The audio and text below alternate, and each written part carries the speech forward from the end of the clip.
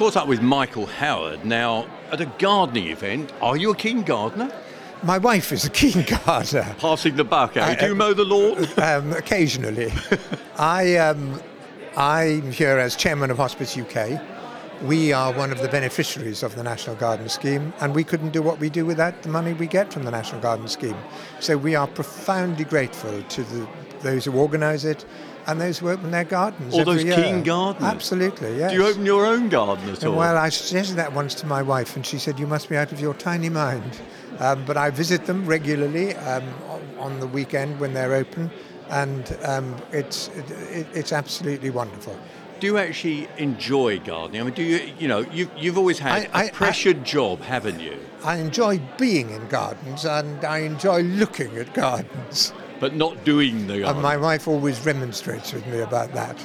Because, when you've got a pressure job, they always say that gardening actually is very therapeutic, it relaxes you. But I agree with you that actually to look and enjoy a beautiful garden can be just as good. Sit back with a glass of wine, there's nothing nicer, is there? You've got it.